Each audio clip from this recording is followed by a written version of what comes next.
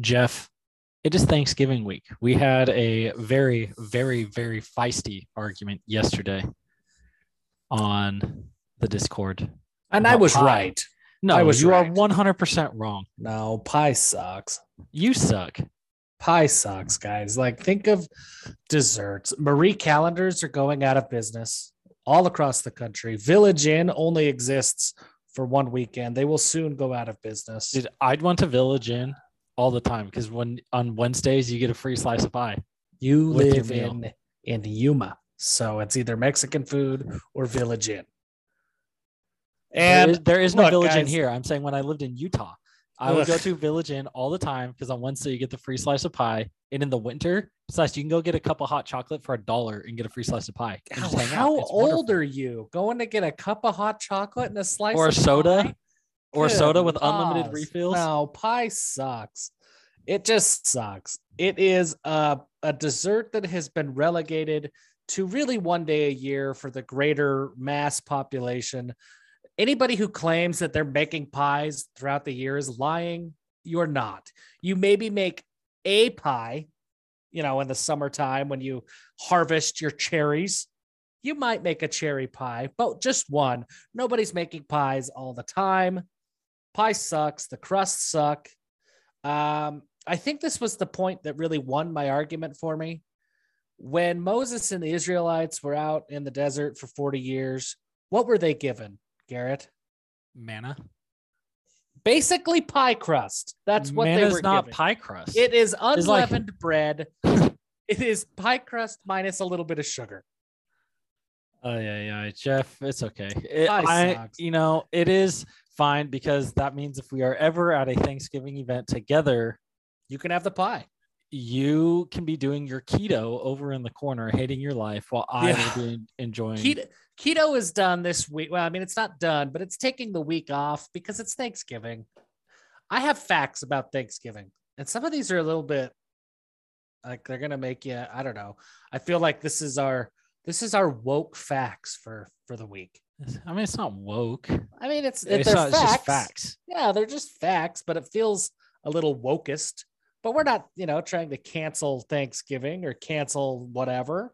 But we're just stating things for what they are. I have 5 facts.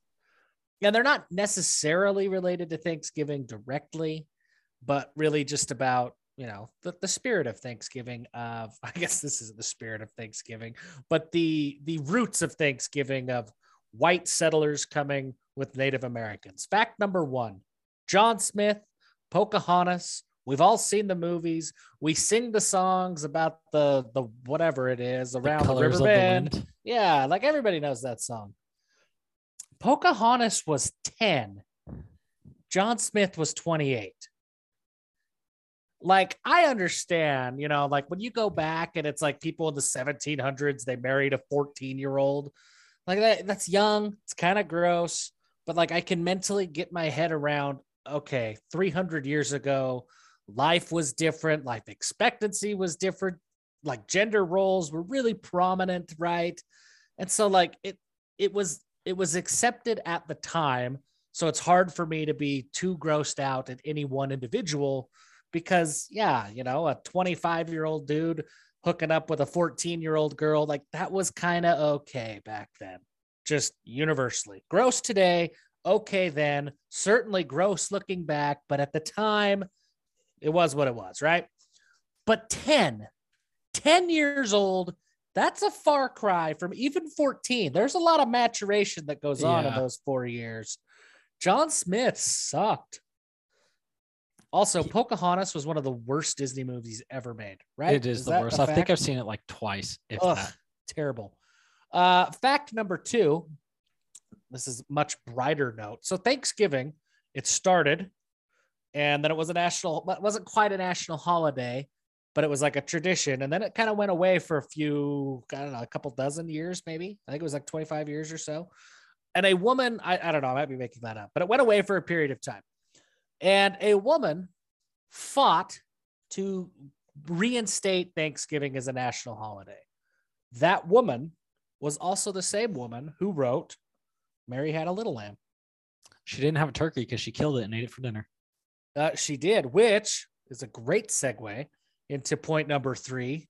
Deer and seafood, no turkey. That was not the first meal. There may have been some birds. I mean, they weren't like documenting it on Twitter, obviously. There may have been some birds, but there was deer and seafood. Now, I don't like venison. I like deer jerky, but like venison steaks, like you got to get me in a real weird mood to enjoy that. Venison, it's just too hit or miss. Like venison can either be fine or it can be so gamey that you're just like, I hate my life. Yeah, it's bad. And let me tell you what really turned me on venison forever. This was 2 years ago, 3 years ago, 3 years ago. During football season, I am watching. I remember BYU was kicking off at about 2, and I'm watching the morning set of games. And an Arby's commercial comes on, and they have a special for the opening weekend of the deer hunt that they had venison sandwiches. Now, I know that venison from Arby's is not going to be good. It's going to be downright bad. But the fact that fast food venison was a thing for just one weekend, I knew I had to do it. I had to. So I went between games and picked up a couple of venison sandwiches for my dad and for myself. And I took a bite of that venison sandwich. I could not chew twice. I chewed once. Not bad. Oh my gosh. I have been to Africa. I've eaten bugs. I've eaten crocodile. I've eaten weird crap. If you ever get real bored, look at Ravi Tutu from Madagascar. It's just leaves that they just crush up with oil. It's disgusting. I had one plate served to me that was a cube of fat from a pig, and I could see the nipple. Like that was what they served me, was pig nipple. I would eat 1,000 nipples before I eat one venison sandwich ever again. It was so bad. And since then, I don't care where it comes from. I cannot do venison. So Thanksgiving, I would not have been a fan. The first Thanksgiving with a bunch of dead deer and seafood. And, you know, like Plymouth, right? Like that area, they were little crappy whitetail deer. So you don't even get like the fat of a mule deer. You just get this little tiny. There were not corn subsidies encouraging the massive growth of deer across the entire Midwest yet. Right. It wasn't even a thing. No. So these are crappy deer that probably taste a lot like the fish. We're going to get dark with fact number 4, Squanto. Now, I remember learning about Squanto as a lad, and I learned that Squanto was a guide for the pilgrims as he came over. Well, the truth is, Squanto had met Europeans, 10 or 15 years before. He was kidnapped, taken from his village, taken to Spain, sold into slavery, somehow escaped slavery, found his way to England. Keep in mind, this is a guy who much less didn't, speak the language. He'd never been outside of his little area in Massachusetts. Found his way to England, made his way on another ship that went back to America, only to find out that his entire village where he was kidnapped from had been completely annihilated by disease. So he was the lone remaining, and I should have written the name down because it's culturally insensitive of me to not have this name of his tribe, but they were all dead. And he was the lone survivor. And at that point, it was like, well, I know all these white people, so here I am. And that was how he became the guide. That was very sad. I mean, yeah. And we call him Squanto. His name was Tisquantum. I think I'm saying that right. And I like the name Squanto, but Tisquantum feels way cooler. Yeah, Tisquantum. And my final fact isn't as much a fact as it is one of my facts. It's a Jeff fact. Black Friday was the greatest day of the year until the internet really just killed it. It's not even Black Friday anymore. Like it's like, well, you have Black Friday, then Cyber Monday. Now it's like, oh, Black Friday deals early. And now it's like, I'm getting Black Friday deals now. Yeah, they've started. I mean, I have Walmart Plus because we do the grocery delivery, and it's like they started. It was like Walmart Plus members only. It's like Black Friday. All the deals are open. Oh, they yeah. Opened online yesterday. I bought a Nintendo Classic for $150 off this morning with the Black Friday deal. So it's not. It's here. Just call it like a holiday Tuesday. sale. Don't. Yeah. Yep. Did you ever Black Friday shop like in the old days? Like actually really go Friday? out?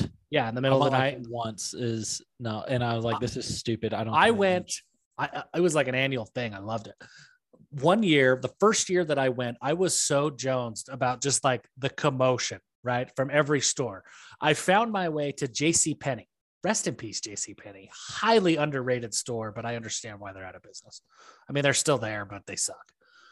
And JCPenney had this big long line, and everybody, all the moms who were out Black Friday shopping were jonesed about going to JCPenney. So I found my way to JCPenney, and they handed me a bag as I walked in. This was, I don't know, 10 years ago. And everything I could fit into the bag, regardless of where it came from in the store. Now, obviously, they blocked off like jewelry and super expensive electronics. But anything I could grab that I could fit into this bag was 75% off. It didn't matter what it was, just had to get into the bag. The commotion of that JCPenney that day was insane. And they would have, probably to distract us, but they would give away random things in the middle of this shopping commotion, that somebody would come through with like this megaphone and announce whatever it was that they were giving out. I didn't understand a word that came out of this megaphone, but people would just swarm to this line to get whatever it was that was being handed out for free. So I would go and I would fight, and I'd get my way into the line, and it'd be like an elf ornament for your Christmas tree, like weird, crappy stuff. That was maybe one of the best moments of my life. And I know that makes it sound like my life is very, very sad, but it was that fun. I have a good life, but that's up there towards the top of best moments of my life. Like maybe ahead of my third child. That's how great that was. It was so fun. The first two children, like those for sure. That was my first kid, first daughter, first son. By the time I got to the third one, it was kind of like been there, done that. I'd never been to JCPenney, so it felt a little bit cooler, that Black Friday JCPenney sale. And I feel bad for Dax, but ultimately he knows his place. And he also threw a rock through the glass door at your house. Yeah. He has earned his place in my all-time rankings. He is solidly fourth at best. Yep. I can respect that. I also did not know until just now that JCPenney was founded in Kemmerer. Really? Did you know that? I did not. Yes, the first JCPenney store was none other than Kemmerer, Wyoming. Wow. Well, that's cool. Makes me appreciate JCPenney a little bit more. It makes me appreciate them a little bit less, but whatever. I also have one more thing. It's not about Thanksgiving. And I know that people have complained in the past that our intros are too long. They just want to get to the sports content. And there's a ton of sports content to talk about this week, but I don't care. I don't care about your complaints this week. It's Thanksgiving. I am logging off of my computer later this afternoon and not thinking about the real job for several days. And so I don't really care about complaints either right now. There was a man in Kansas who was getting divorced. Divorce is ugly. Like divorces can be very, very ugly. I had a friend who just got divorced. He'd been married for like multiple years, like 5-6 years, had a kid. It was done in like 7 days, like the fastest divorce ever that I've heard of. That was wild. But some divorces are ugly. Well, this man, were getting divorced, and he wanted to have a very cordial negotiation as they're dividing assets and custody and things like that. And he felt that he was just obliterated by the legal system when it came to the division of assets. They kept that separate for whatever reason from the custody evaluations and talks. He no longer trusted the legal system, Garrett, because he got just destroyed in his mind in this asset division. So for custody, he hit the books. He learned the law, and he learned that if he petitioned the judge, it is not illegal to have a trial by combat. In Kentucky. That seems like a very Kentuckian thing. Not Kentucky. He was from Kansas. I don't know why. Kansas. It was an Iowa court, but apparently it's legal across the United States. So the man said, that he wanted the custody evaluation to be a sword combat with his ex-wife using Japanese swords. Now, he wasn't unreasonable about this. He also proposed to the judge that each party would be allowed 12 weeks to find or build their sword, but he did limit it to the type of sword that they could use. They couldn't just use any samurai sword. It had to be a katana or a wakizashi. I don't know what that, I know a katana because I've played video games. Don't know what a wakizashi is, but those were the only two types of swords that were allowed. Now, because it has not been explicitly banned or restricted in the United States, the court did have to hear his request. Ultimately, it was shot down. And I think in the end, without knowing the actual end of this story, I would imagine that the sword fight proposition probably went against him in the custody evaluation and the custody hearing. But good on him for getting creative, you know? Dads who get divorced, sometimes they are, for right, wrong, better or worse, they are disadvantaged in the divorce system. This guy was just trying to even the conversation a little bit with a samurai sword. Where did you find this news? It's been a long week, man. It's only Tuesday, but it's been a really long week. Look, Kalani, his contract still hasn't been resolved, and it is starting to take a really strong mental toll on me.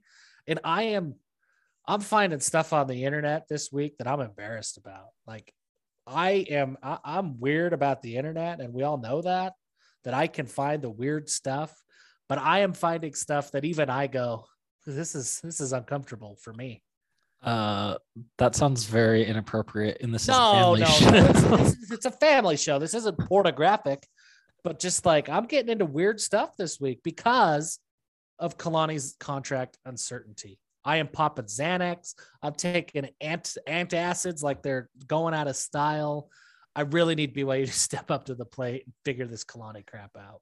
Yeah, and it's really, we've harped on it multiple times, right? It's not, a lot of it is, right, it's just show it's like we want him to stay, right? If you think coaches, they're not in a bubble. They know, they see things on social media, right? They go on message boards for better or worse, their family does and tells them about it. And one of our subscribers went to the Georgia Southern game on Saturday, and their whole family had shirts that said "Extend Kalani Forever" on it. Yeah, and we're changing it. It's the hashtag Pay Kalani is done. It's Extend Kalani Forever. Like, give the man whatever he wants. And, at this point, I was talking about this last time with somebody else. I said, like, right, Kalani is the single most valuable person employed by BYU. And he's probably the single most valuable person employed by the church at large. Because even if you look at, like, who is more valuable, this is going to be very blasphemous, Jeff. I know where this is going. Okay. Who is more valuable or more replaceable? Kalani or Russell M. Nelson? Oh, dear. I said it. Dear. Okay, one of them has a backup plan. One of them is not really in charge, right? Like, they're in charge, but they are doing what they are told by somebody higher than them, right? They are following directions and seeking inspiration. And the other one is doing a very secular thing that brings a lot of money and a lot of attention and very positive marketing to the university. Therefore, and it is much bigger than basketball. We are a football school, always have been, always will be. Kalani is the single most important person employed by the church, and he needs to be extended forever. There, I said it. Yeah. He needs to have his contract and election made sure. He really is, though. Like, ignore the sacrilege here, right? Mark Pope, there are other basketball coaches. Like, you could promote Chris Burgess and maybe he's a step down from Mark Pope, but there's a succession plan that could be there, right? You could go get the, what's his name, dude that was at Portland State that was interested last time. Mark Madsen is at UVU. Like, there's a bevy of coaches who are there and available, have head coach experience, and are primed to potentially take over BYU basketball. Maybe they're not as prolific as Coach Pope has been, but they're capable. Kalani really doesn't have anybody. Like if Kalani were to leave tomorrow, and this is, you bring up the right point, because this is why Kalani has to be, like, BYU has to be panicked. They have to give Kalani whatever he needs, whatever he wants, whatever he asks for. If he wants gold-plated walls throughout the football offices, they probably need to do it. Like, they've got to trust Kalani. That I have another really sacrilegious analogy. Now that you've opened up that Pandora's box, I could go another direction, but I'm not going to. But they have to trust that Kalani, his intentions, he's not just going to say, hey, I need Teslas for my coaching staff because it'd be cool. Like, the things that he's going to request are things that he actually needs, that he feels he actually needs in order to win in the Big 12. And you have to trust that. And you have to trust that he's not just, being crazy with his requests. And if you have that level of trust, then you have to give him what he's asking for. You have to, because if Kalani's not there, who do you go to? Ken Niumatalolo? Like, that made sense 6 years ago, but Navy has sucked. Even by Navy standards, they've been bad, right? Like, they have not been good. I don't think Ken Niumatalolo is the guy you want taking BYU into the Big 12 this year. So without Kenny Niumatalolo, the only LDS coaches out there who have head coaching experience that are realistic options, right? Bronco's not coming back. Witt's not coming back. So get those off the table. It's Jay Hill at Weber State. And Jay Hill's done great things at Weber State. He really has. And he deserves all the kudos in the world. But FCS and FBS football are two different worlds. It is a different sport. Different athletes, different requirements, different game plans, and a completely different level of coaching, right? Like, think of Quincy Lewis was a genius at Lone Peak, that he could, like, outcoach anybody at the high school level. Then he came to BYU and he was like the third assistant on the bench and never really was able to move up from that, because everything elevates when you move up. And the amount of booster involvement in schmoozing is very different. And it's everything is different the same way that, college and the NFL are different. It's not necessarily just that it's like, oh, you're going against better coaches who are better game planners and whatever. It's just, there are more things, like, there are different things involved, and it is just different. Like, get them in a room, talking X's and O's. They all understand roughly the same thing, right? Like, they can do it. Like, they could go do X's and O's, everything, but it's all of the off the field things are completely different. The recruiting style in a P5 conference is very different than the FCS conference in an FCS conference, and how you approach recruiting, what you're trying to sell, the amount of projects that you can take, and where you put your gambles. All of it is very different, right? And so if you go outside of that, and by the way, Barrett Peary, he was let go from Portland State after last season, but he is now the associate head coach at Texas Tech. I knew he was down in the Big 12. So when you look at it, right behind Kalani, okay, so it's like, hey, you got Paul Peterson is the head coach at Dixie. Zach Erickson is the head coach at Snow. You're going to promote a junior college head coach to being a P5 head coach? No. Yeah, you can't. Right? You absolutely cannot. So you in-house, you'd be looking at A-Rod or Fessy, depending on if A-Rod followed Kalani or what he did. Yep. You're trying to say, or Fessy. And both of those, I think, could be fine, but there's a lot of inherent risk, and there's a lot of resetting of, like, we saw the learning curve that Kalani had to unfold of, like, figuring out being a head coach.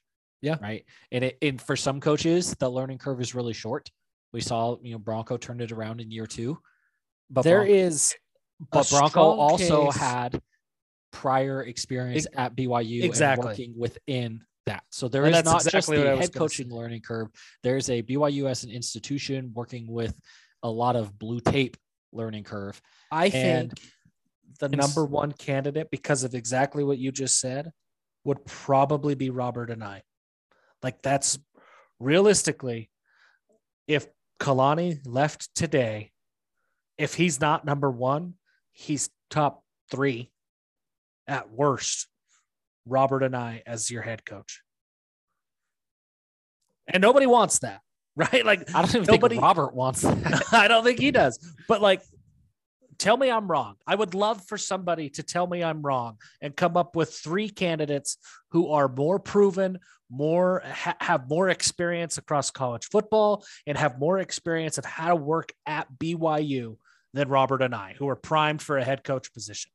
I'll wait forever, because even if we allow you to say somebody like Jeff Grimes, and I know that, yes, the women's cross country coach is not LDS. And so we've established the end of this narrative that it has to be an LDS coach.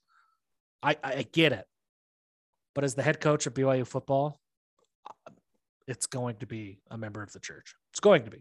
It is the most high profile position in the visible position that the church employs. It's the most expensive position that the church employs.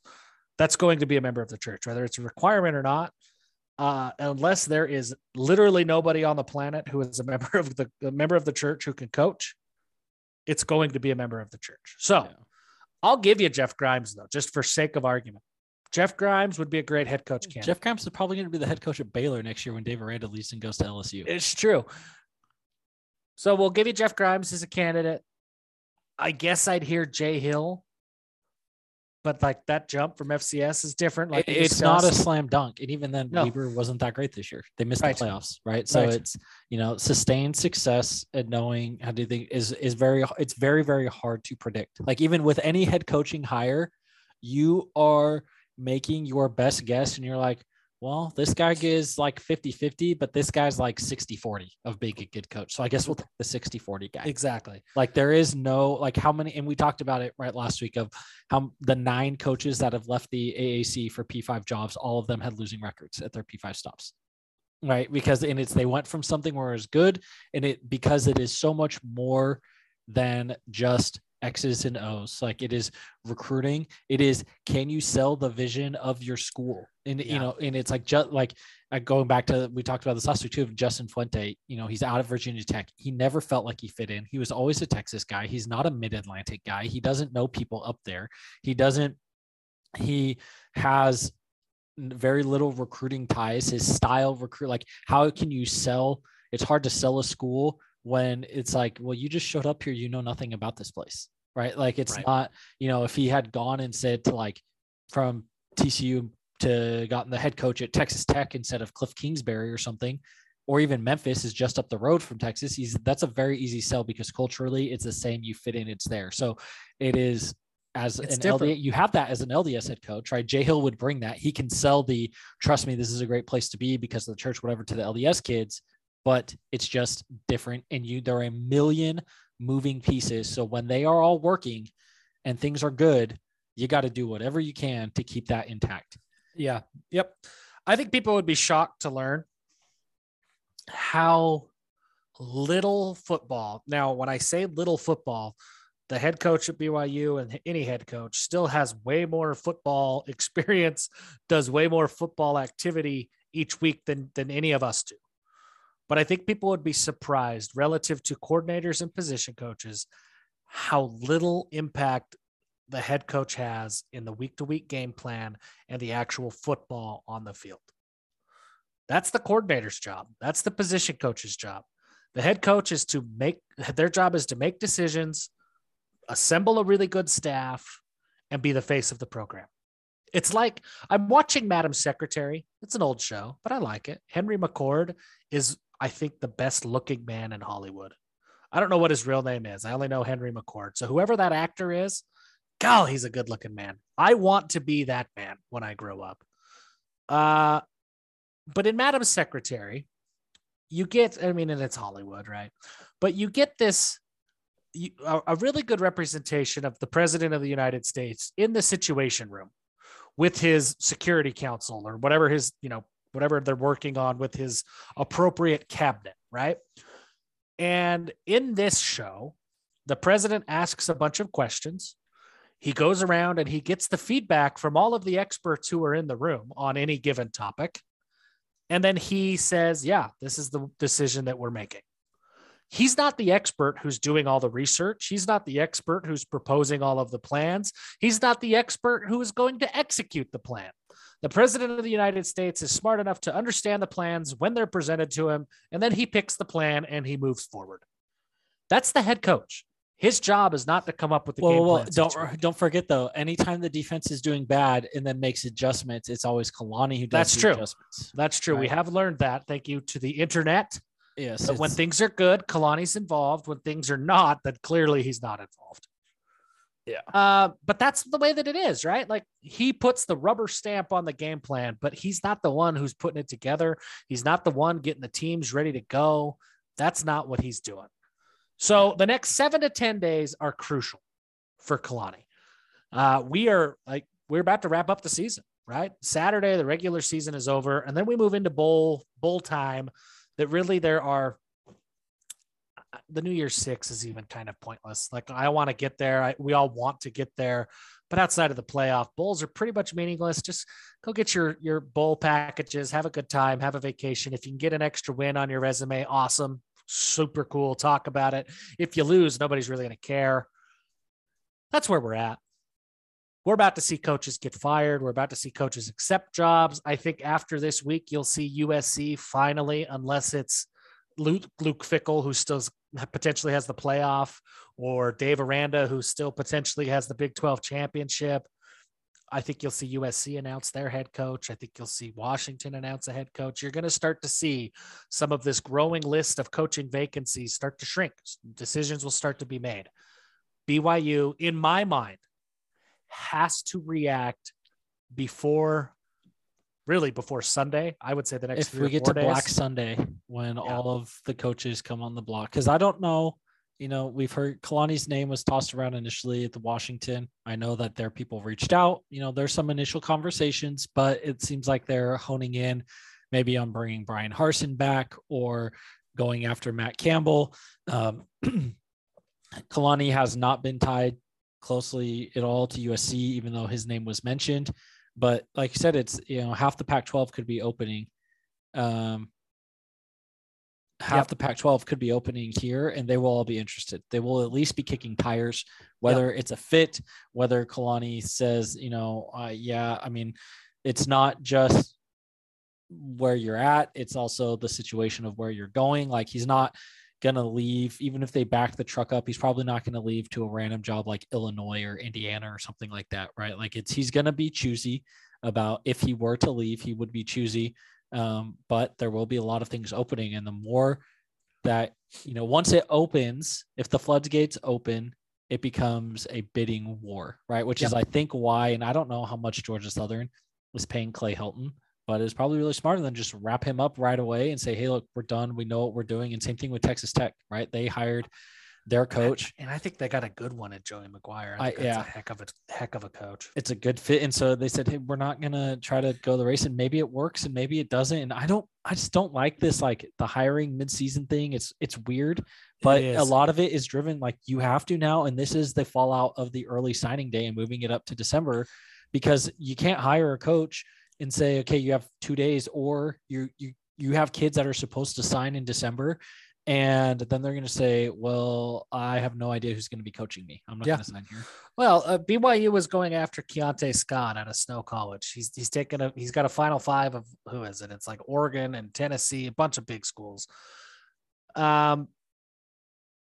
He reads the news. Like he sees Twitter. He sees the headlines. He knows that there's people interested in Kalani. If BYU wants to wrap him up, and he's planning on signing at the end of December, he's planning on taking an official visit, I think the first or second week of December, to BYU. If there is not some sort of finality to where Kalani's going to be, the chances of getting Keontae Scott to sign are gone. And Keontae Scott is a difference maker on day one. He is a guy who probably takes the place of Caleb Hayes as a starting cornerback next year. And Caleb Hayes was pretty damn good. Yeah. Like that's how good this kid is, right? He knows he makes a huge difference next year. You've got to wrap this up. So really, in my mind, the next 4 days, but I guess you could extend it out a week, and you could say the next 7 to 10 days are absolutely crucial for the future of Kalani. The one thing BYU cannot do, and people disagree with me, but the absolute worst thing that they could do is do nothing. Even if they keep him, if they make some calculated risk-based decision and they say, well, we don't think he's going to get another job, so we're not going to extend him. We're not going to give him more resources. We're going to call his bluff. He's not going to be able to leave because nobody else is going to hire him. That may well be true. And in a lot of business cases outside of college football, that might make sense.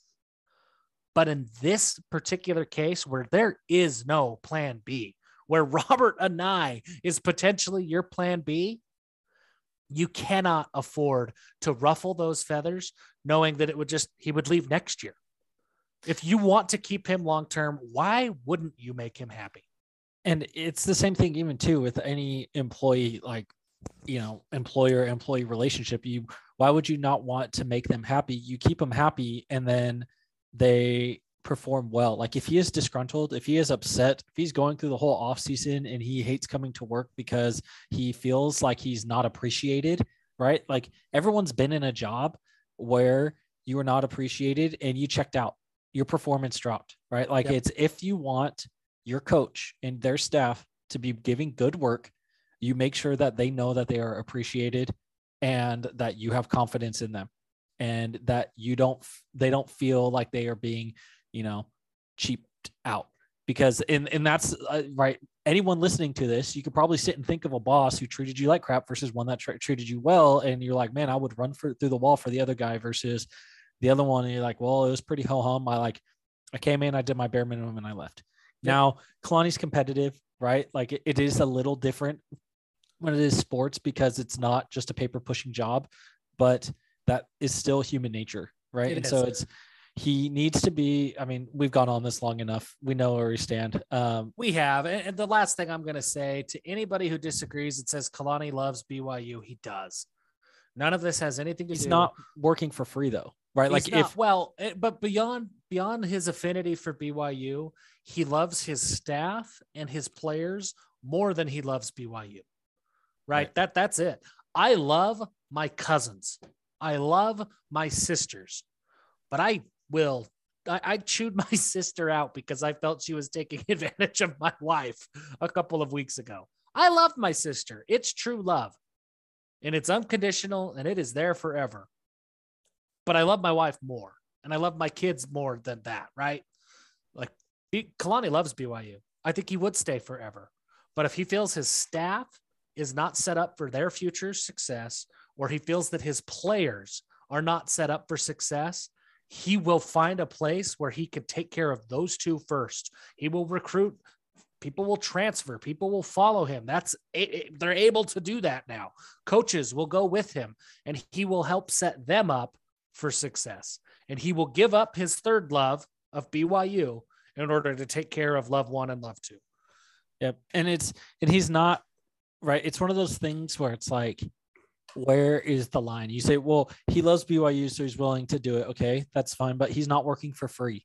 Okay. And so whatever you personally think is like your bare minimum of like, what would you be willing to be paid because you are a fan first or whatever, his is going to be a different number. And that's fine. Cause there is no like perfect formula of like, well, if you actually care about the institution, then this is a reasonable number. Like there isn't one, right? No. It's all subjective. Everything is subjective. Value is subjective. And so he, in that marginal feeling of appreciation is where the difference lies. And so we do have a game to recap. Are you looking at me weird because I just sniffed a marker? No, I didn't see you sniff a marker. I was looking at the camera. I was over here sniffing markers and forgot, like, oh, Garrett could see me. I should probably. Dude, that's why you're having a long week. You've been tripping out. Maybe that's the only thing that's making this week short. Georgia Southern, I don't want to talk about it. Like the game happened. Second half was better than the first. BYU won. The one thing I do want to talk about is I've seen people harp about about game plans and halftime adjustments. Like adjustments don't happen only at halftime. It's not 1930. Like the term halftime adjustment comes from like 1930 when you say, okay, you go stand up in the stands and then you take some notes and then come down and we'll talk at halftime about what you saw. But they have these things called headsets now. They're talking to each other in real time. Your play caller is often the one up there in the booth. They are changing things every single drive, whether you can see it or not. Sometimes it takes a lot of time to hone in on it. Sometimes the halftime adjustment is the attitude of the players that are playing, and it's not actually X's and O's, which is what happened on Saturday. They didn't do that much different. I mean, yes, Georgia Southern, they started throwing the ball more, and their quarterback threw 2 picks. Okay. That wasn't great. But if you look at the other drives, even they went from getting 7 yards a pop down to like 2. They were not running, even when they tried running the ball well, they were not, or in the second half, they weren't running the ball well. And that's why they started to throw, because they got into 3rd and long where they needed to throw. And then, or they're on the Jacob Robinson's first drive. It was the quarterback started that drive. He was like 3 for 3 for 40 yards moving down the field. And then they threw a pick. It's not like the pass wasn't like, it's not like he was 1 of 10 and they kept throwing and they weren't like when it wasn't working. Okay. We forced a couple turnovers, and, one of them was a bad throw. The other one was just an incredible play by Jacob Robinson, and he got mossed. Right. And he got a shout out last night on Monday Night Countdown. And so I think what happened last week, the players are coming off of a bye. They're looking forward to USC. They're tired. There are a lot of BYU fans that said, why the hell are we playing on the road at a Sunbelt school this late in November? And there were a lot of players probably felt the same way. And a lot of players probably, said, oh, well, we can kind of roll through this because they are a horrible team. And we can, we got USC next week, and they're looking ahead. And then they came out flat for a half. And then at halftime, that's when they got ripped into and chewed out. And we saw a little bit of leadership from the players, and they came out and stepped up and just started playing more aggressively. Like they just looked slow and out of it in the first half. As you talk, I can hear people frothing at the mouth and say, well, they're not ready to play. That's the coach's fault. Everybody just calm down. Like, human nature is human nature. I wasn't excited about that game. I love BYU football. There are 12 games a year that we get to watch. I did not care at all about Georgia Southern. I didn't. And it's a long flight for these guys. It's never easy to travel 2 time zones. It's why West Virginia at BYU is going to become what I think is the greatest football rivalry in the Big 12 conference, because it's going to be brutal, and neither one of those teams are going to want to make that trip every year. It's going to suck. It's tough. The coaches cannot just change the way that players think about things. Now, if the coaches just didn't address it, right? If the coaches were just straight saying, hey, everybody, Georgia Southern sucks, we're going to be fine this week, then that's a problem. But I can promise you that's not what the coaches were doing. The coaches know that, hey, guys, we're in the top 15.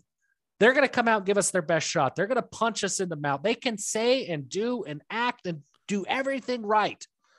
But if the players look at the schedule and see a 3-8 or whatever they were, Sun Belt team, and they have to sit in a plane for 5 hours to get there and then go play in front of a 20,000 person stadium, yeah, it's going to be a little bit of a mental letdown. Especially traveling that far, and they're playing it sucks. 2 p.m. instead. Well, I mean, I guess it was 4 their time, but it's like, it's a weird time of day to kick off. Utah struggled 2 weeks ago against Arizona. Like, we thought that Utah was going to maybe lose to Arizona there in the 4th quarter.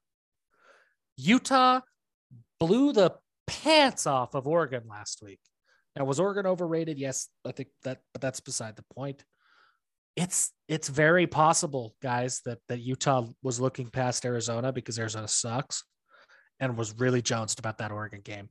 The same way, it's very possible that BYU was looking past Georgia Southern because they play USC this week. Yeah. Like, let's get real, folks. And so everybody, please, like, take your anti-rabies pills or whatever the hell you got to do to get all that foam that's now all over your chests. Get that back into your mouth, clean it up. It's not a big deal. It was a clunker, but they still won. We and if they would have just, if played Ed with Lamb, our food. That's if Ed Lamb would not have called inexplicably for a time or for a quarterback kneel with 1 minute and 40 seconds left on the clock and third down, then they would have ended up running 2 more plays. But once you line up in victory formation and then call a timeout, you can't very well come back out and throw the ball or pass the ball or whatever. So that kind of forced their hand at that point. If that doesn't happen, they probably score on that drive. They cover the spread. Nobody thinks twice about this game. So everybody just calm down. And push come to shove, right? They were out heading into this game. They were averaging 360 yards a game of total offense. We held them to 260 some on and change. Yeah. We played fine. Like if this, like we played with our food for a half and then showed up and then played the way we should have played the whole game, the second half. Yeah. And that is a mental thing.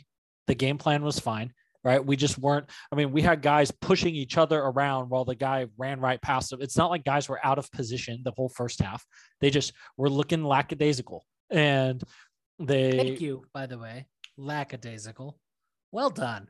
Thank you for not putting an X in that word like 98% of America. Oh, gosh. Oh, I'm so proud of you. You know, just when I think I can't have a higher opinion of Garrett McClintock, he goes and he does something like this. I'm glad that has overcome my feelings about pie for you. The fact that I can say lackadaisical as it is spelled. But, you know, they just looked like they were going through the motions, and they did. They played with their food for a half, and then they turned it around and they held Georgia Southern under everything they have in the offense. You know, the offense had a couple drives stall out that shouldn't have. And, you know, the offense didn't play as good as it should have in that game. Probably should have ended up being, you know, like had we scored another touchdown in that game, probably, and taken a field goal away from them, it probably should have been 41-14. That should have been the final score of that game. We came close to it. We gave up an extra score and took one off the board for ourselves because we screwed around. And really, like, you know, it's just because we were checked out, and you could tell it. The fans could feel it, like everything, you know, there was scared and people were freaking out, like talking about the game. And I said, look, don't worry until the middle of the third quarter. This happens all the time when good teams play crappy teams that they think they will roll through. Like how many, you know, like we saw 2 weeks ago with Florida was like tied 42-all with Samford or whatever at halftime. You said good teams playing crappy teams. Okay, you know what I mean. Crappy team playing a crappy team. That's true. But it is a crappy team playing a much more crappy team. And it's the absolute value difference, right? Fair. And then they came out and they won the game like 70-50 or whatever. Like it was, you know, they come out and it's the second half blows open all the times in games like this because they're like, guys, focus. Hey, we got to get this done. You don't want to blow this. This is embarrassing. Let's go take care of business. And then it's fine. But if you had really just broken up the scoring, like if you had just switched like 2 drives from each half into the other, nobody would bat an eye. Nobody would think twice. Like if it was just, instead of being one stressful half and one fine half, if it was just more even keeled the whole way through and like flip one interception to the first half, take one of their touchdowns, move it to the second half and move an extra score over to ours to the first half, to where it's like, instead of tied at 17 in the first half, if it's like, oh, it's 21-10 at halftime and then we win 31-17, nobody bats an eye. You don't even think twice about it. Nobody thinks about it. So everybody calm down. It's not that big of a deal at this point. Now, having said that, BYU cannot open up against USC that way. No. I don't know what USC's. I have no idea what to expect from USC. Like on paper, they're clinging to hopes of getting to a bowl. They have finally figured something out offensively a little bit with Jackson Dart. They're a mess defensively. So who knows? They should be motivated to win this game. They've got 2, in their eyes, if you're USC, 2 winnable games left on the schedule in BYU and Cal. You've got to think you can get to 6-6 and get to a bowl. My question that you don't know the answer to, I don't know the answer to, none of us listening know the answer to, is getting to a bowl, in air quotes, really something that is motivating for USC? I don't think so. I think they've checked out. No, I don't think they're not. You know, if you are a school like New Mexico State or UTEP that's gone to like 3 bowls ever in the history of your program, yeah, that could mean something. But when you're USC and you expect to not only go to a bowl, but you expect to go to like a Holiday or Alamo or higher, and that's disappoint. Like, and it's the minimum that you expect is a Rose Bowl every year. Then, yeah, that is not really motivating to go play in the Sun Bowl in El Paso. Like, they don't care. No, they don't. And so I don't know how motivated they will be, but talent-wise, they're very talented. And Jackson Dart, we've had him on this show before. We are massive Jackson Dart fans. If you haven't watched him at USC this year, look, he's a true freshman. Okay, like first and foremost, he's a true freshman. But you can see the glimpses of Jackson, and it's everything we said about Jax when he transferred from Roy to Corner Canyon. All of that is still true. He has the ability to make NFL throws today. There are NFL quarterbacks who are envious of his arm strength. And I that is not hyperbole at all. Jackson Dart is that special. He is so damn good. And he's trying to figure it out.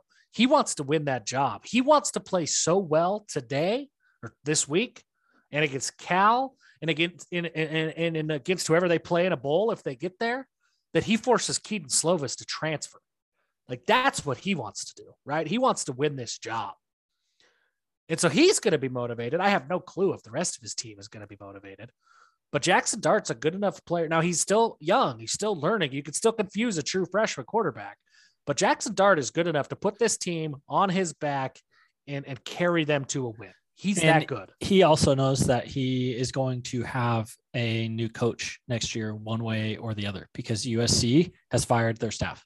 Maybe the new coach, whoever they do hire, maybe they will retain Graham Harrell. But he knows that there's a very, very high chance that the offensive staff he committed to will not be there.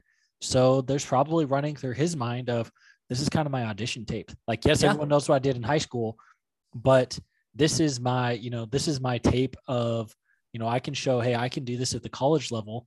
And if I decide to go into the portal, then we will. The anger that I would feel if Dave Aranda goes to USC and he brings Jeff Grimes with him, and Jeff Grimes ends up getting to coach Jackson Dart, there will be the passion and the fire of 1,000 suns in my heart that is directed with pure hatred for Jeff Grimes.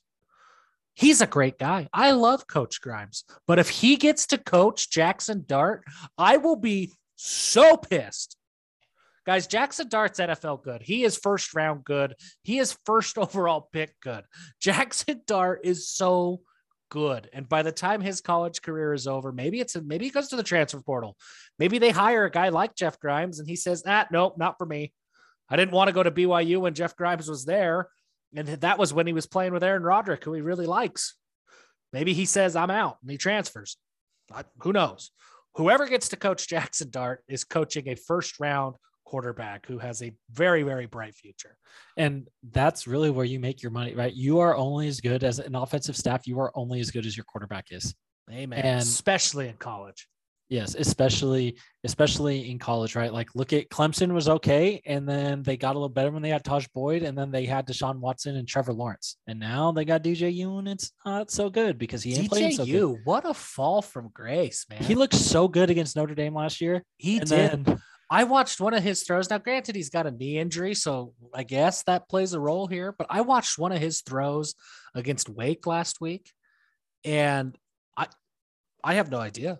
Like, it was like a 7-yard out, and he put the ball like so far behind his receiver, and it wasn't like a miscommunication. Like, he was expecting, a quick curl or a dig or something, and the receiver ran it out. Like, no, he was throwing the out route. He threw it so far behind his receiver that it hit the corner who was in coverage. The nickel guy was in coverage. It hit his back foot as he was running, and he got beat on the route. Like, he had been beat by like a step and a half. That throw, like, it was 7 yards off. It was bizarre. I can't believe it because he's got a rocket of an arm. He's so talented. but it is not there. I think it's mental for him. He's got the yips bad. Yeah, he's got to get out of Clemson, I think. Like, I don't know. It's bad. But the USC future game, Utah quarterback, DJ Uiagalelei. Gosh. No. What stupid hashtag would they come up for him? Oh, yeah, because he is thick. Thicker. I don't know. The USC, obviously, Jackson Dart is terrifying just because he can do it with his legs. It is hard. It is very, very, very, very hard to cover a true dual threat quarterback, which is why everyone in this country wants one, right? And it is very hard to do if you have someone who can actually throw and run. The thing about Jax that scares me the most is he is a true freshman, right? So you can confuse a guy like that in coverage. And that's what BYU did against USC with Slovis 2 years ago. The difference between Slovis and Jax is if Jax gets confused by coverage, he'll just kind of scramble around enough until somebody beats a safety and he'll chuck it 60 yards downfield. He's got that Zach Wilson gunslinger mentality, right? That he's always looking to hit the big play where Slovis is looking to dink and dunk. Yeah. And that is scary because you get those big plays and that's what costs you games. And so I think we are going to see BYU fans will see a lot of their favorite defense that we love of playing a lot of coverage and just trying to get in front of receivers and not getting beat. They are missing Drake London, who was their best receiver. He broke his arm or leg. He broke a bone a couple weeks ago, and he will be done for the year. And so but they still have another million other guys who would all start for us if they walk through the door. Right. And so so their offense, they're just not a good team this year. If you look at, so their offense is, we have a top 20 offense and like a middle of the road, 50 to 60 range defense. They're like a 50 to 60 offense and like a 100 defense. Like their team is basically the inverse of BYU in 2017. Mm-hmm. Yeah, that's a good way to put it. And in terms of how bad they are, they have more wins because they've been playing in the Pac-12. Yes. It's really sad. It's like Utah is not playing better. Their schedule got easier, right? Once they got out of, they played a couple P5 non-conference games, but once they got into the bulk of their G6 schedule, right? Whatever. But they do have Keontae Ingram, the transfer from Texas. He's good. He's really good. He's averaging almost Tyler Algier numbers. Yep. Almost 6 yards a pop, 900 yards rushing. And they've played one less game. He's averaging 90 plus yards a game. Like he's solid in an air raid offense. He's averaging 90 plus yards a game. So yeah, he is leading the way for them rushing. They still have Vai Malapai, who's like been there forever. Yeah, he's their Britton Covey. For reals. And he's the backup and he's a bigger guy. He's more the short yardage guy, but it's, Slovis is averaging 65 yards an attempt. Dart's out averaging 60, but it's, Dart's thrown a handful of picks. He's got 7 touchdowns and 5 picks. He's taken 3 sacks. So it's, he's still a freshman. I just love watching him play. I love watching him play and he can be great. Right. But it's like, he is still a freshman and is still prone to making mistakes. And a freshman who's a gunslinger. He's got that Ty. Like, remember Ty? Like Ty, when he won the Heisman and he threw like 20 some odd interceptions that year. Right. Like, that's the kind of mentality that Jax has, is he's just going to throw it. Like, he doesn't care. He throws a pick. Like, okay, crap. Won't do that again. But he's not going to stop trying to push the ball downfield. Right. And so last week he was 27 of 47 for 325 yards, a touchdown and 2 picks, and also took 3 sacks against UCLA. And then rushing, he was 6 carries for negative 25 yards along. I hate the way college counts. They need to pull the sacks out of those and make sack yardage separate. But he had a long rush of 4 yards. So he is coming off of his torn meniscus that he had repaired earlier in the season. He missed about 6 weeks. And so he needs to, he may be a little hobbled and not running as much as he would have liked but they, against UCLA, like, they were bad. They lost 62 to 33. Terrible. DTR was signing autographs, scoring touchdowns. Did you see that? Signing autographs to people in the stands. Like USC got beat and embarrassed by UCLA. Let's see. So Zach Charbonnet rushed 28 carries, 167 yards and a touchdown. Ethan Fernier, the other DTR was 11 for 46 and 2 touchdowns. And then the backup running back had a 42-yard touchdown.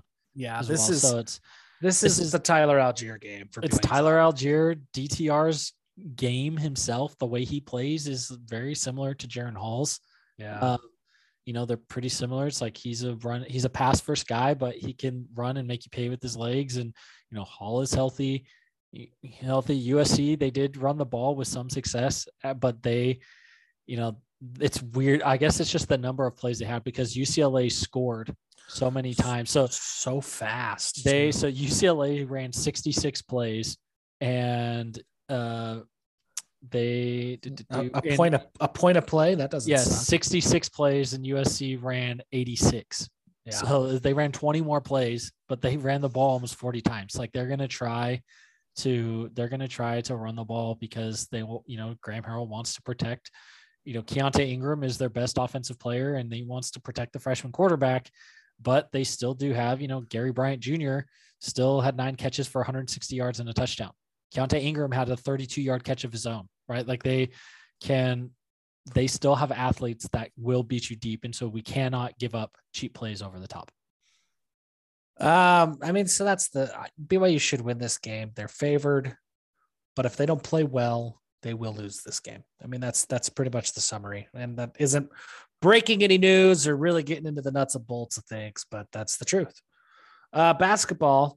Look, I know, folks, BYU had a big win against Oregon. They're nationally ranked. We are not digging into deep basketball content until after the regular season of football. So next week, here's what we have on our agenda. And I wrote it. I mean, you guys probably could have guessed that knowing me, but basketball, it exists. Apparently, I don't think it exists until December, but apparently it's happening. So go Cougars. Go Cougars.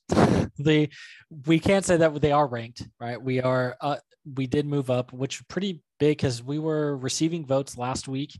We were like the 5th team out and then moved up to 18 this week. So we jumped 12 spots in the AP poll. That's a big deal. Like yes, we beat the living tar out of Oregon, but they is like still moving 12 spots in a single week in any poll is a big deal. You know who's going to move 12 spots in the playoff poll tonight is Utah. They might. I'm afraid they jump BYU. You think they'll move that far? I think the committee, by overinflating Oregon's value, has dug themselves into such a hole right now. Like they did not punish Oregon enough for losing to Stanford. Yeah. And because of that, they now have this crap. What do we do? Because they can't, right? They can't, after that bludgeoning that Oregon just took at the hands of Utah, they can't keep Oregon ahead of Utah. I mean, Gary Bart is a psychopath. He'll do whatever he wants, but they can't. But I don't know how you drop Oregon below 14. And I don't know how BYU climbs up enough because realistically, Michigan State got plastered and Oregon got plastered, right? I mean, so that's at least 2 schools who should move below BYU. Wake Forest lost. They probably will move below BYU. And so the committee, I think, is in a tricky spot for themselves. They have to decide, are they really going to go into this final weekend of the season when they know that there's going to be a couple of top 10 teams who will be tested and a couple who are going to lose, like Michigan or Ohio State, somebody has to lose. Are they really going to put BYU at like 11 right now? That's probably where they should go. I don't think the committee does that. Fair, unfair, whatever. I don't think the committee does that tonight because if they put BYU at 11, this week. And then they go into this and let's say Ohio State beats Michigan the same way they beat Michigan State. And Ole Miss gets upset by Mississippi State. On the road, it's the Egg Bowl, it's a pick 'em. If Mississippi State wins that game, they're now looking at a scenario where they kind of have to put BYU in the top 10. What if Penn State beats Michigan State? Michigan State is reeling after getting killed, and Penn State's still very good. Now you've got a 3-loss Michigan State. Like, the path is there for BYU to get into the top 10, but I don't think that the committee is going to allow that to happen. Am I a conspiracist? Yeah. I mean, hello, why anon? But I think that what the committee will do to kind of prevent this scenario from playing out, where Oklahoma and Oklahoma State are also playing, two teams both ranked ahead of BYU, right? Somebody has to lose. There's enough there that if they move BYU up at all, they're in the top 10. And now you're looking at BYU snatching up a bowl that they don't want to send BYU to. So they can say, okay, well, Oregon is still good. They just ran into a buzzsaw of Utah, who got better. They have a new quarterback now. They dealt with some tragedy, blah, blah, blah, blah, blah. And I could see them saying, okay, we're going to put Utah at 13 and BYU at 14. You guys are going to stay. They struggled against Georgia Southern, blah, blah, blah, blah, blah. That's my prediction, is that you got Utah at 13 and BYU stays home at 14 and Oregon drops down to 12. Ooh, I could see that. I would hate that happening. I mean, think about it though, right? Like, because you look at this schedule this week, Oklahoma and Oklahoma State, one of them is going to lose and presumably could drop below BYU. Number 13, Oklahoma, going into tonight, rankings are going to change, but number 13, Oklahoma at number 9, Oklahoma State. You've got number 12, Ole Miss at number 25, Mississippi State. You've got number 4, Ohio State at number 6, Michigan. And then you've got Penn State, who's unranked, but very good, at number 3, Michigan State. And then you've got Oregon State number 7, Michigan State, and then Oregon State at number 3, Oregon. All of those teams where Michigan State, if they can't drop Michigan State and Oregon below BYU, because if they do, then BYU is sitting at worst at 12 with 3 games where somebody ahead of them is guaranteed to lose. They won't do it. They will not do it. BYU will stay at 14, and you will get some sort of whatever from Gary Barta about how Utah is a better team today than they were when BYU played them, and therefore we're sticking them ahead. I mean, if they can keep Michigan ahead of Michigan State, because you have to look past the results on the field. Yeah, exactly. I have zero doubt in my mind that's what we're going to see today. Yeah, because they cannot let BYU get into the top 10. Yeah. Then speaking of bowl games, we posted about this in the VIP section of our Discord yesterday. Had a large discussion. Let's leave this as a tease. There is some spicy bowl, not Shreveport news. I did post it publicly. Well, I posted possible scenarios and then something more definitive. So either way, sign up for the newsletter, get onto Discord, and there is some spicy news about BYU's bowl setup. Let's just say that if you purchased tickets to Shreveport, I hope it was through Southwest or some other refundable airline, because Shreveport sucks and there might not be a football game you care about going to happen. You could get a great bowl of gumbo to celebrate your Christmas week. This is Shreveport. Not getting that in Arizona. Well, there's other things though in Arizona. So I would keep bowl plans open, keep things flexible.